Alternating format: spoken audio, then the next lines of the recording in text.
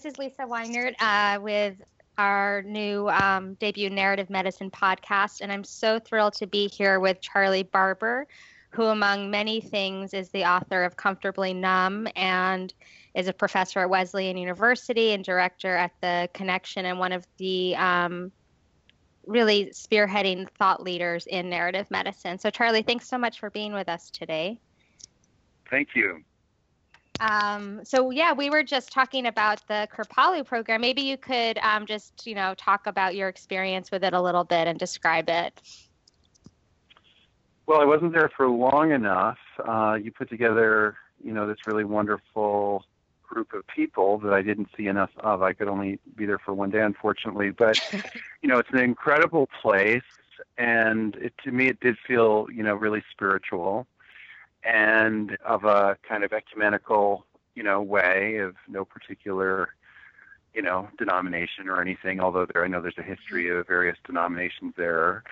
But what most struck me was, the team that you put together with truly, truly interdisciplinary, from, literary practitioners to medical practitioners to the yoga component and doing in addition to teaching. So I thought it was wonderful, and it seemed to me that they were very, very happy with it, and I hope that we're all back there next year. I think it's really exciting. The other thing that struck me is really pretty much anybody in that audience could have been teaching it. It was a super high-powered group of people.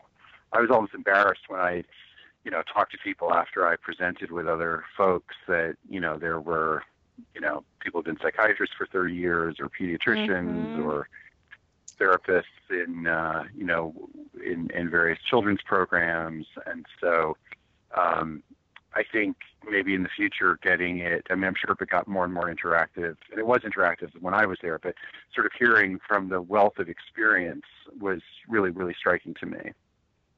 No, thank you. I was really inspired by how many sort of clinical doctors were in the audience of about, 60 participants. And I've been recently kind of doing more of a lay of the land in, maybe we could start this way about, what is narrative medicine? What is the narrative medicine movement in the U.S.? What does it look like? I feel like every time I look around, there's more and more programs and conferences sprouting up really almost daily. And you've been around, from kind of the beginning of it. Maybe give kind of like a little micro history of it as you see it.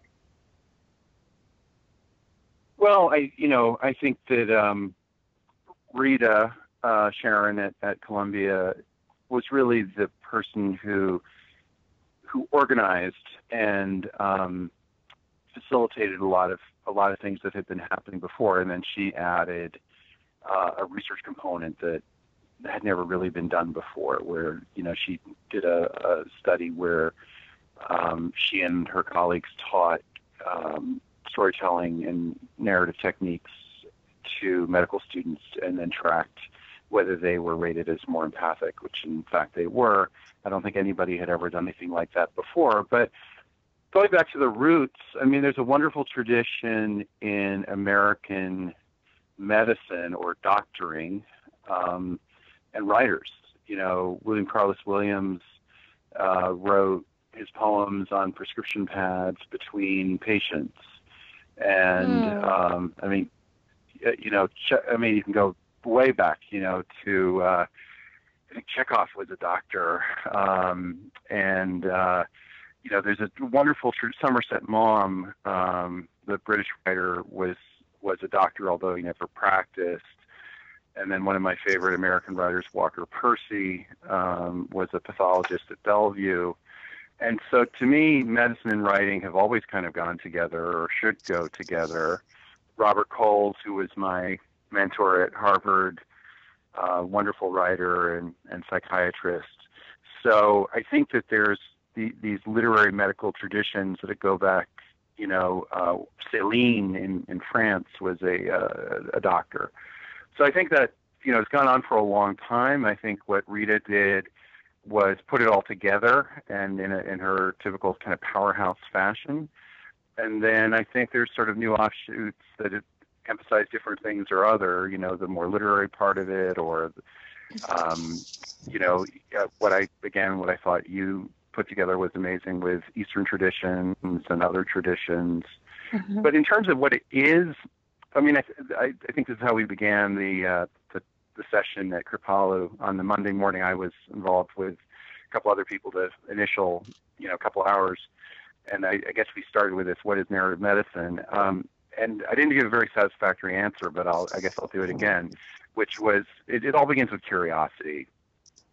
And I think that if you as a health practitioner show any kind of true curiosity to your patient or client or whatever term, it's absolutely critical, and people can feel it, and a kind of authentic curiosity.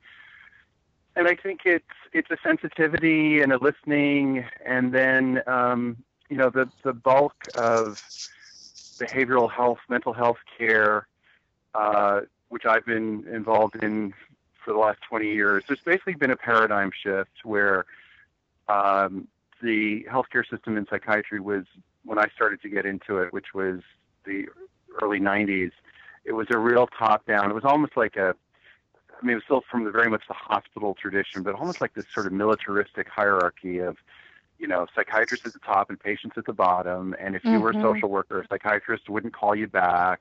But if you were a doctor, they would call you back. But if you were a social worker, you wouldn't call back a case manager.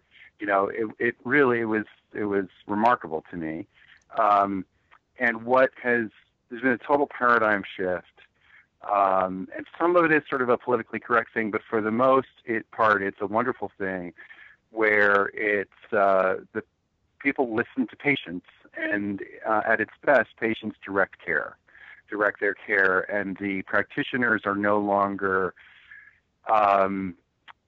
directing the show, but they're sort of expert consultants that the patient engages with on aspects of their care, but the patient is at the center and directing their care. And so if that is the case, which, has been the case a lot in behavioral health, increasingly, if you go to the ER these days, at least at hospitals where I've been, not that I go to the ER very often, but I've seen, you are the most important person in your care is on the discharge paperwork. And so to me, it's a recentering of the relationships, and if that is the case, that the patient or client is at the center, then it's incumbent upon the caregivers to listen and let them tell the story of their own treatments. And then, of course, the other aspect, I think, is the non-medical parts of the dialogue. And what you so often find is that non-medical, things that don't have to do with the disease or the primary complaint are often the key to the healing, in the sense that people's motivation is often found in sort of energy and hope, is often found in, something that just really excites them and interests them and gives them, a reason to get up out of bed or to take their medicine or whatever it is. And so locating that source of energy and hope is just good medical treatment. Well, thank you for all of that. You've said a lot, and I wanted to just backtrack to the beginning part and the long tradition of doctors and literary pursuits. And you listed off a number of luminary writers and doctors: Walker Percy, Robert Coles, Chekhov, William Carlos Williams. And just to comment a little bit on why you think this is such a natural, why is being a doctor and being a writer a natural bedfellow? Yeah. Well, there's an old maxim in medicine, not that I'm not a doctor, but the way that medical students are trained is to follow the chief complaints. And, I've always sort of liked that language. And so then the treatment follows from that chief complaint. And so, again, to me, that's good narrative medicine. You hear what is bothering the patient, which may or may not sometimes line up with a diagnosis or what the doctor thinks is bothering them. But you start there, and the goal is to, hopefully resolve that or help with that. So to me, in literary terms, every good book, movie, play starts with a conflict. And, unfortunately, sort of human nature, we're really drawn to things that have conflicts. So something can be beautifully written, but if there's no sort of edge to it, it doesn't go anywhere. So I guess just the nature of conflict in both fields is a point of contact. I also think that I've worked in psychiatric settings with people in pretty acute stages, and if you're interested in psychology and character and settings in which all the social niceties are thrown out, and it's just sort of the raw elements, going to medicine is a good place to go. And that's, I think, when we think of great novels and movies, it's I'm just thinking out loud here, but it's the same rawness and honesty. The drama of the human experience. Yeah, laid bare, So, and then I guess the other piece is things happening over time, which is, the essence of literary writing, I guess, is things unfolding over time. And so any illness, or, pretty much any illness, waxes and wanes and takes place over, often decades. Many of the illnesses that we have are chronic. And sort of that story of over time, and the conflicts, the resolutions, the denouements, the re-flaring up, that's just to me like a plot.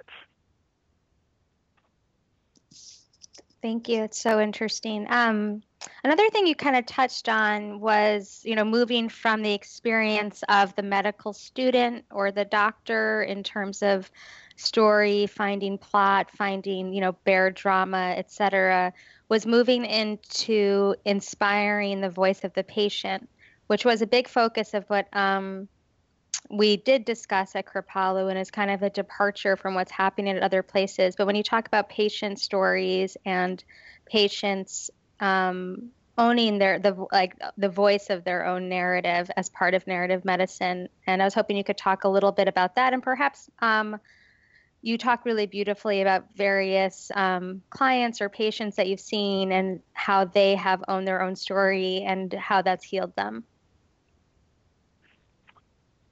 Yeah, there's research to show that the degree to which one has agency, in other words, authority over one's own story and kind of responsibility over one's story, is correlated with better outcomes.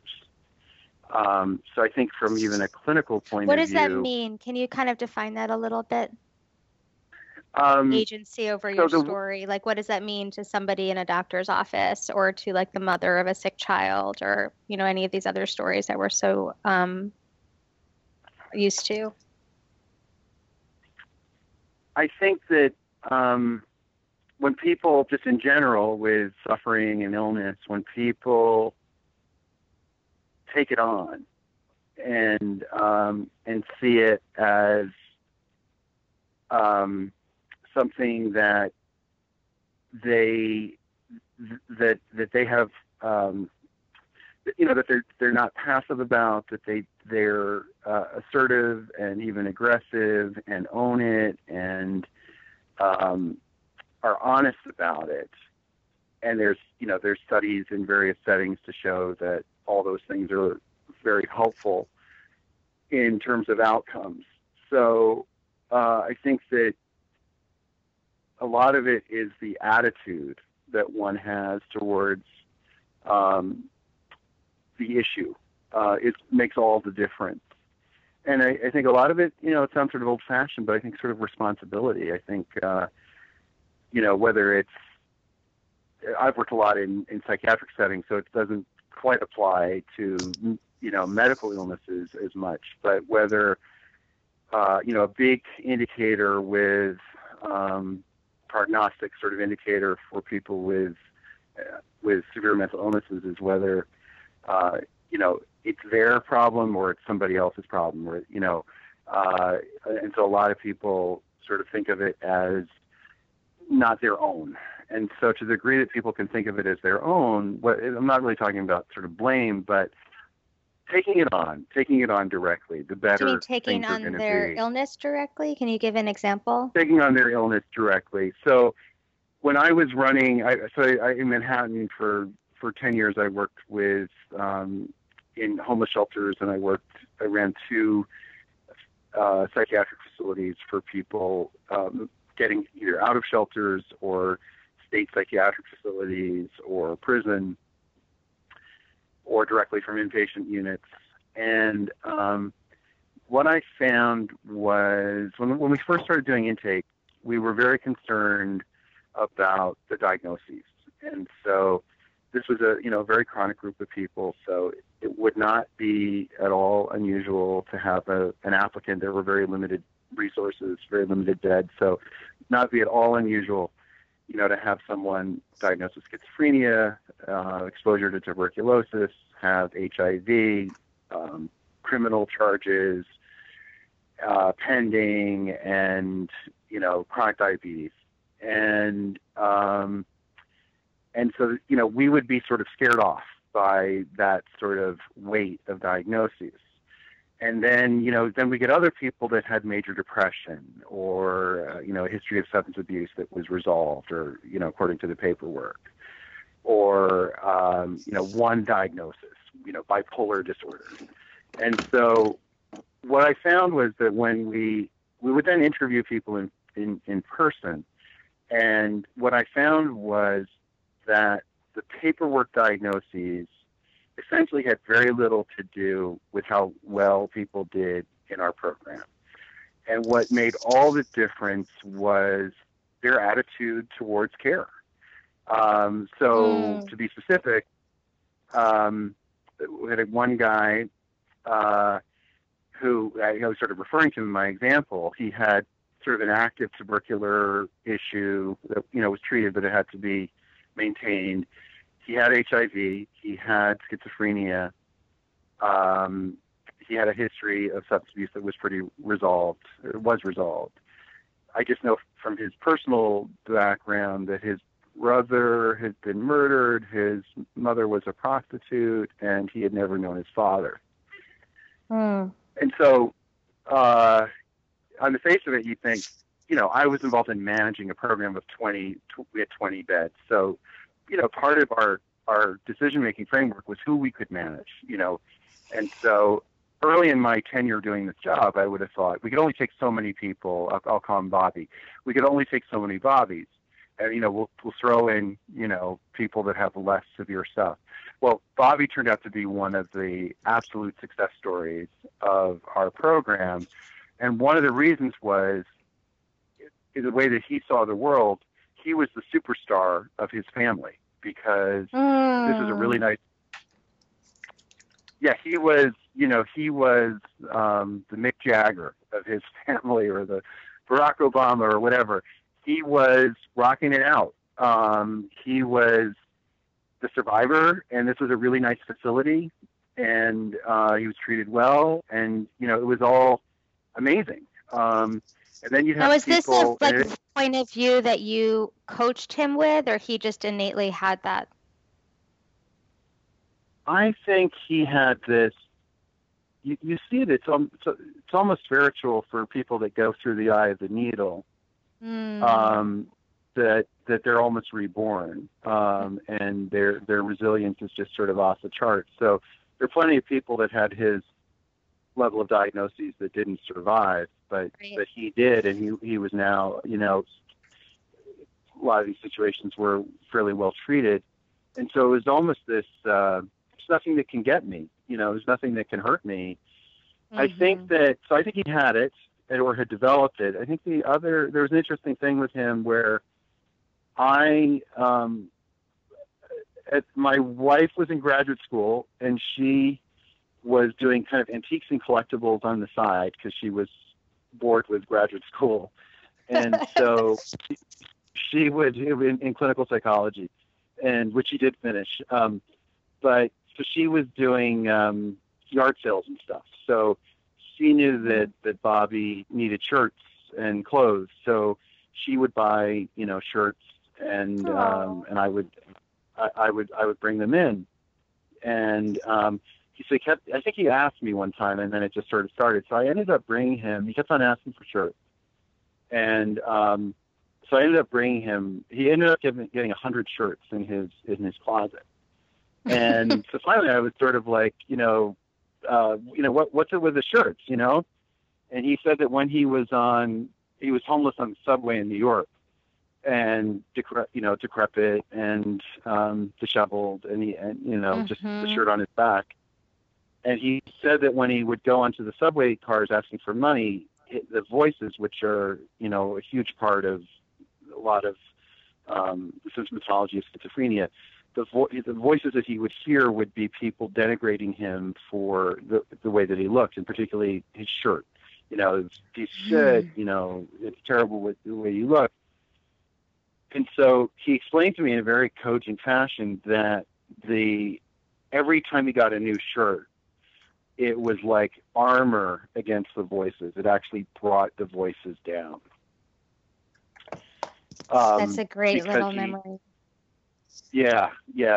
And so it's a really good example of sort of the social and environmental working with the medical. And I guess my sort of willingness to, at a certain point I was sort of annoyed, like, what is it with 100 shirts? And that's when the story came out. But, and then the other thing, talking about literature, it reminded me of Gatsby, right. in The Great Gatsby, collecting shirts and showing Daisy Buchanan on their first date after not seeing each other for 20 years is incredible shirts in his closet, and she sort of, I think, covers herself with the shirts and stuff like that. So, medicine and literature again.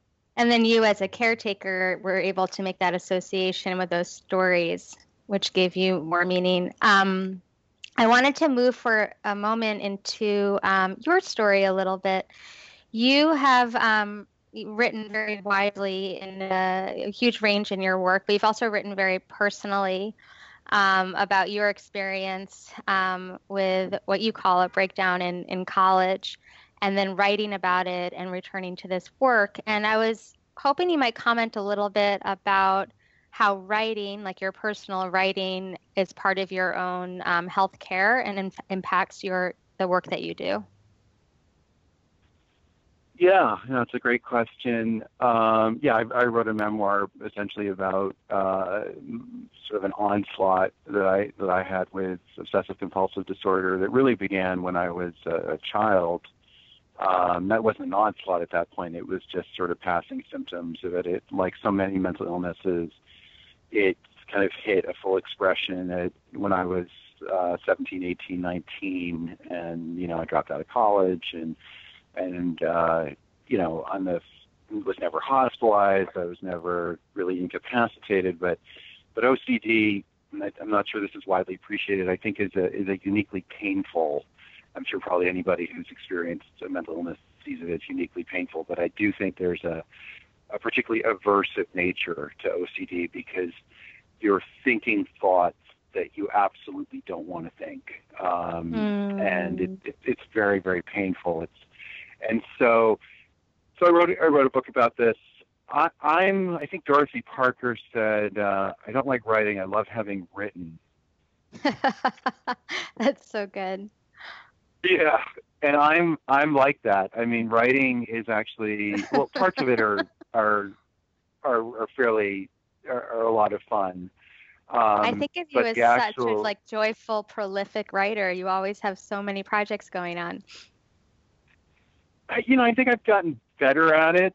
I mean, the worst part is the blank page and just sort of getting the words, the words down. I had a really good writing teacher at Columbia, and he said that writing is a unique art form in that every other art form, and I think it's true, you have the raw material. So if you're a sculptor, you have clay. If you're a filmmaker, you have film. If you're an architect, you have bricks. And in writing, you have nothing. And so what your first drafts are doing is actually really just creating the material with which you're going to work, the actual clay, not even shaping it. You're just sort of getting it down. That's the part of writing that I really hate, is just sort of the, creating the material. But I sort of love the conceptualization. I love the editing and the shaping and all that. But what I most love is getting it down. And John Cheever, I remember watching an interview with John Cheever by Dick Cavett when I was about 16, and I was just really starting to experience these OCD symptoms. And by the way, I had no idea what was going on. I didn't know what OCD was. Yeah. This was, I'm dating myself, but this was 1978, and OCD was not in the culture. Medical people probably knew about it, but that was about it. So I just had I just thought I thought it was something problematic, in the way I was brought up or something like that. It was sort of still post, kind of Freudian stuff. So, but John Cheever said, to Dick Cavett writing, and it was funny because I just turned on the television, and so this is the first thing that I heard him say: writing is the making of order out of chaos, no more and no less. So the ordering of the world through writing and the making sense of things, even if they don't make sense, but creating some coherence is what I truly, truly love, and it's sort of a high for me. And so I think that's uniquely therapeutic for me. Thank you. I love the way you just effortlessly weave in so many gems of literary quotes. It's just, it's a unique gift to have all of that amazing language just floating around your brain and having access to it. Thank you. You're somebody I really turn to because, you're really the person that introduced me to narrative medicine, but some of the things that really turned me on that felt like a white light, like, oh my God experience when you invited me to help to participate in the Wesleyan Conference Narrative in the Age of Distraction a couple years ago, was understanding that writing was medicinal, impactful, and effective. And I really related to that. And like you said, sort of creating order with language and how that impacted my health is such a big part of my personal story. And I was hoping you could just, maybe briefly talk about Pennebaker and a little bit about how this works in a clinical setting. So for many listeners that might either be therapists or just looking to incorporate this into their own practices, what does it kind of look like and how do we measure it? Yeah, sure. So, along with Rita Sharon, who brought it to medical education and, this incredible pioneer and kind of force, if you know her or seen her talk, kind of on another track, in a empirical track, this psychologist at the University of Texas called James Pennebaker, for 30 years, and he's still going, undertook research, typically clinical trials, where he had people write about things, usually, their real experience or their raw experience, and he compared it to control groups writing about, what they had for breakfast or nothing of particular kind of emotional import. And he's done, I don't know, at least 50 studies and, many books and hundreds of articles, and a lot of them are on his website, James Pennebaker, Penne Baker. And the upshot, and so he had people suffering or dealing with a variety of issues do this either writing about it or not writing writing about anything. And so it's for people that suffering from had experienced a traumatic event, to people that were unemployed, to people who were recovering from a heart disease, and on and on and on. And he's written a couple of review articles where he's put them all together, and it's highly compelling. And what he found, it's just across a variety of situations that writing helps people out. And so if you're unemployed and you write about this, your job search and how you're going to deal with it, you get a job quicker than in his studies, and the people that write about nothing in particular. People suffering from PTSD had better, not resolution, but improvement in their symptoms as compared to people that didn't. He also found, and this was the part I think that really, really shocked me when I encountered his work about 10 years ago, is he found physiological benefits. So he found people in the, heart disease groups doing better, having less need for doctor's visits, and he found cortisol levels improving, and so on. And I think that I just never thought of it as such a physical thing. It's highly compelling what he's come up with, and I recommend it to anybody. But as I think about, when I mentioned the Dorothy Parker, I loved having written. I bet if you did my blood pressure, and my mental attitude, I tend to write in the evenings. I'm better than I am all day, when I'm done at 10:30 or 11 at night. So I think that, I increasingly see writing, and it's not for everybody. I think self-expression is probably the main thing. Right. As a medical treatment, as a healthcare imperative for a lot of people. Use another sort of literary reference. Graham Greene, who I think I read everything that he ever wrote, pretty much. And there was a lot of books. But he said, I don't understand the people that don't have an outlet, how they get through life, an artistic outlet. I don't quite believe that, but it's health, it's medicine. It's medicine. I like this. Self-expression is medicine. And just a final question. I know that you have a lot going on at the Connection and other places, and are about to launch a number of new initiatives using different types of storytelling as treatment for people. And just to maybe mention a couple things you're excited about that are coming up. Yeah. Well, I'm writing a book that I'm very excited about, that you know a little bit about.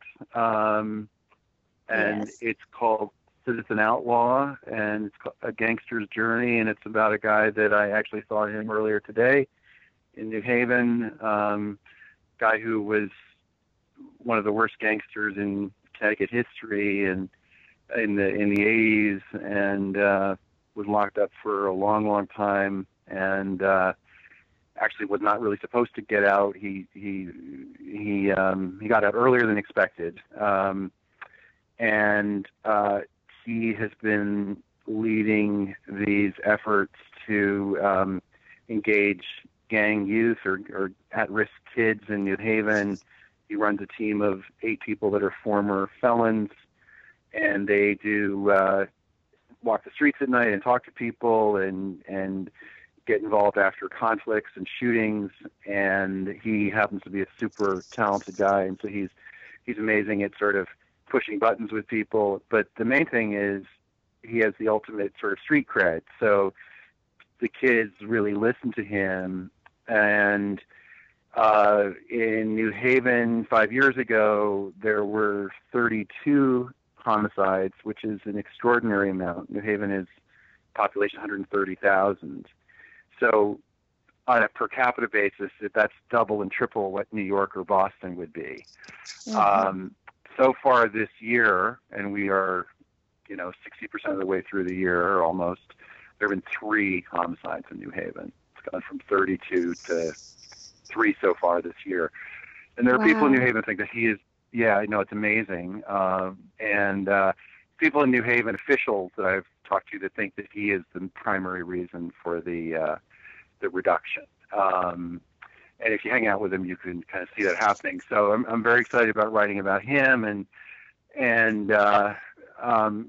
you know, it's the same, really coming from the same wellspring. It's using his story, and I'm interested in sort of redemptive stories, using his experience, exploiting his experience for the maximal benefit. And he also has that sort of reborn, he's not, terribly spiritual. It's more this, he actually works, he has 2 full-time jobs. He just won a Employee of the Year at his other job, which is a very large social service agency. So actually he goes back to the prison where he was imprisoned, and he runs groups for people. And so it has that same sort of, probably one of the last chapters can be called The Layup, because I asked him, it was hard work, does he make a lot of money now? He used to make $1 million a year.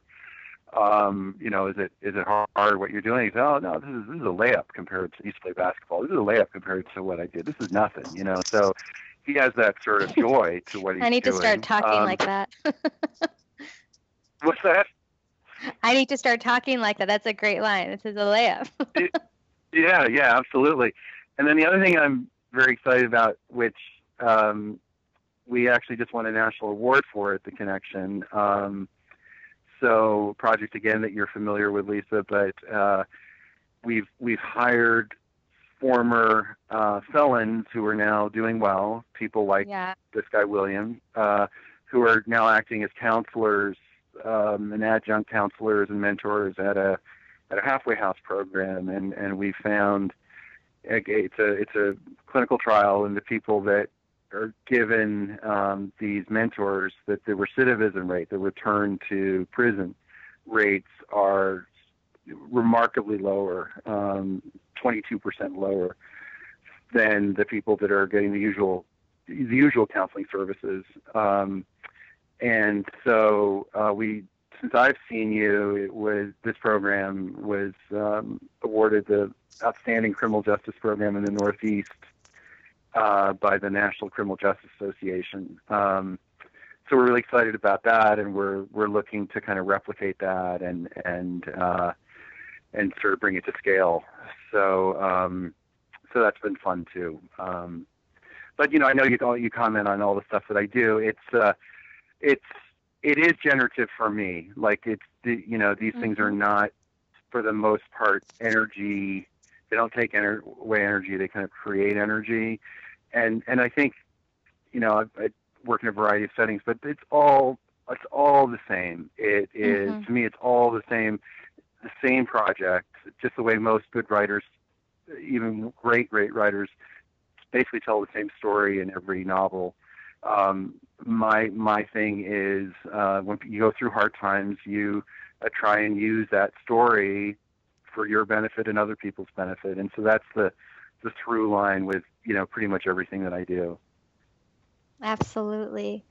Well, thank you so much for taking the time to speak with me this afternoon. It's always great to talk to you, and I'm excited to follow and read and support everything to come. Back at you, Lisa, and we'll talk soon.